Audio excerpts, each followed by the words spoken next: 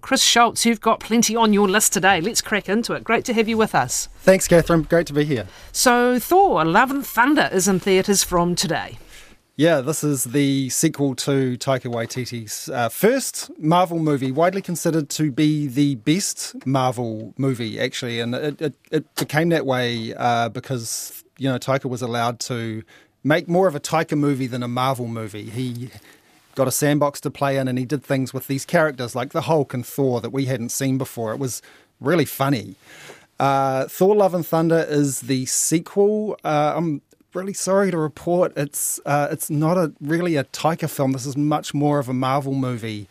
It's a bit of a flaming hot mess. It's full of far too many characters, kind of comedy skits that don't really work, and very jarring tonal changes. It's I feel bad talking about it like this because I love Taika. I love what he does. He's done probably more for the New Zealand film and TV industry than anyone bar maybe Peter Jackson. And he's been at the top of his game for so long. I mean, he's such a major player in Hollywood now. But I got about halfway into this and realized I was kind of watching my son play video games is what it felt like, which is my least favorite activity. There's a lot of CGI. The green screen really shows. The action's just fast and furious. And there are characters popping in and popping out that, don't make sense to the plot.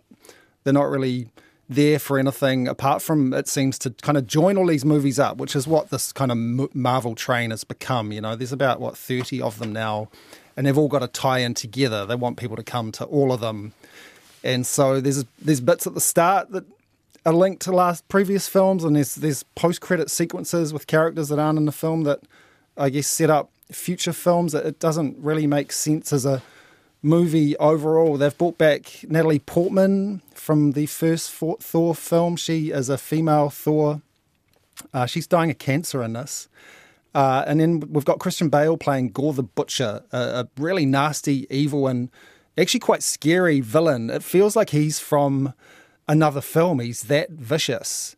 So when you add that into a film that's full of things like Russell Crowe playing Zeus with a dodgy Italian accent, it's really tonally jarring. And I just felt that all through this film, just these kind of weird lurches between scenes. It just doesn't really work. And I can't help but think, Taika's sense of humor is such a finely tuned thing. It's very delicate, and when you stretch it too thin, when you try and put it into a box that it doesn't really fit, it doesn't work, and I just don't think it works in this movie.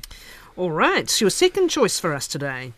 The Old Man. This is my winter find, actually. This starts on Disney Plus next Wednesday. Mark it in your diaries. This is Jeff Bridges, the Big Lebowski, the great character actor, playing a aging mercenary. He used to be a hitman for the government. Now he's retired. He's got knee problems and hip problems and prostate problems, and he's living alone with these two dogs. And he kind of gets dragged back into his former life. John Lithgow, another aging veteran of the screen, is the FBI boss who's semi-retired, and he gets dragged back into this case. It was 30 years ago that is suddenly relevant again. And so Jeff Bridges has to go on the run at the age of 70. And that's where the drama of this show is, watching a 70-year-old former hitman let loose in society, trying to lay low, but then sort of being dragged back into his old kind of violent ways. It's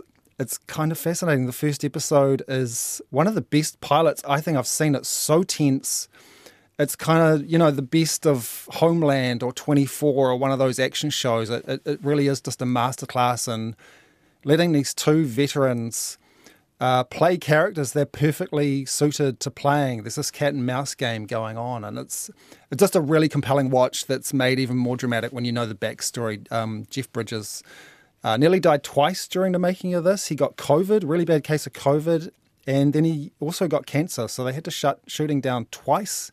I'm happy to report he's healthy. He finished the season, and they've commissioned season 2, so really happy about that. All right. Any flaws in it, or actually it has pretty much, as you say, ticked the boxes? It can't quite sustain the pace of that first episode. I've seen 4 episodes, and there are a few moments where it's just a little slower.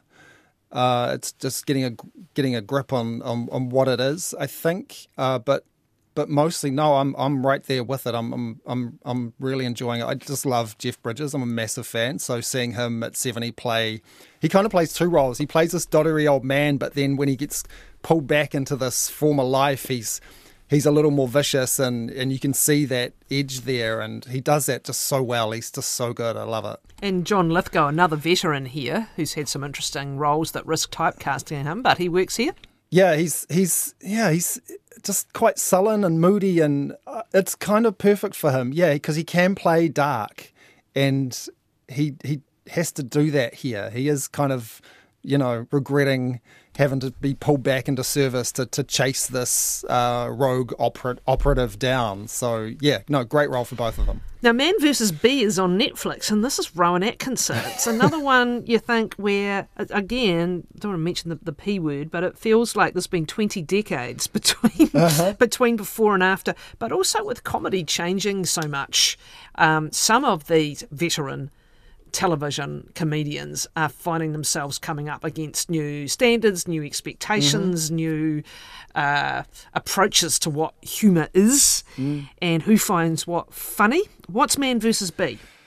Yeah, well, this is a show that I have sort of used as an example of Netflix getting it really wrong. They're focusing on quantity over quality these days. There's a lot of reality shows on there, and a 9-season show about, Rowan Atkinson chasing a bee around a house seems like a bit of a waste of money to me. But then, I volunteered to watch it at school holidays coming up next week. Parents need something to give their kids to do, and so sat down with my kids, and they absolutely adored this. They are of an age where, the kind of humour of Mr. Bean is funny, and you're right, we should be reappraising some of that comedy from the past. But Mr. Bean was always just quite silly and family orientated, and I've shown them clips of Mr. Bean on YouTube. They adore it. He doesn't say much in them. It's all about, his actions. And so is he in his Mr. Bean character here, or something similar?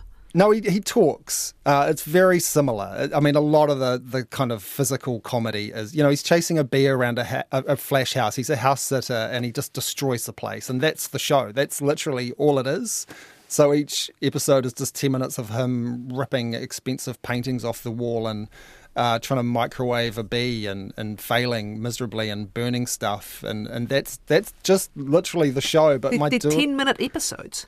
I think it might have been a movie that they've split into 10 episodes. Okay. That's what it feels like to me. But my daughter, man, she just adores it. She's acting out the scenes afterwards. She's cackling like I've never seen her cackle before, and that just brings me so much joy. So I'm not mad at this at all. All right. And the Taskmaster, I was just discussing yesterday the number of sort of international franchises, for want of a better word, that New Zealand's picked up on of late. That Mask Singer thing. And how well do they travel? Oh, I think it depends on the comedians, right? Like with Taskmaster, it's all about the local talent and whether we have enough talent to pull it off. I mean, season 3 of Taskmaster, you think we might be running out of comedians, but actually they've pulled together another really good bunch. Taskmaster was a show last year that kept us going during lockdown. It's when David Correos really stole a show with his increasingly crazed antics. But they've got another great bunch. My picks this season are Josh Thompson and Kidda Forrester. Based on last night's premiere, I think they're going to be the ones to watch here. But they're all great. I mean, even seeing Paul Ego out of his 7 days kind of persona, he surprisingly worked. And it's a funny show. They get comedians to do dumb stuff and then laugh at themselves, and it works. Well, as you say, it's simple laughs, and Lordy knows, maybe we're up for all we can get right now. And some of those old concepts that we think, oh, surely I can't laugh at that still after all these decades, but why the hell not? Thanks, Chris. Chris Schulz, with what he has been viewing, which includes Thor, Love and Thunder in theatres from today, The Old Man, Disney Plus from next Wednesday, Man vs. Bee is on Netflix, and Taskmaster back on free-to-air television, I think it is.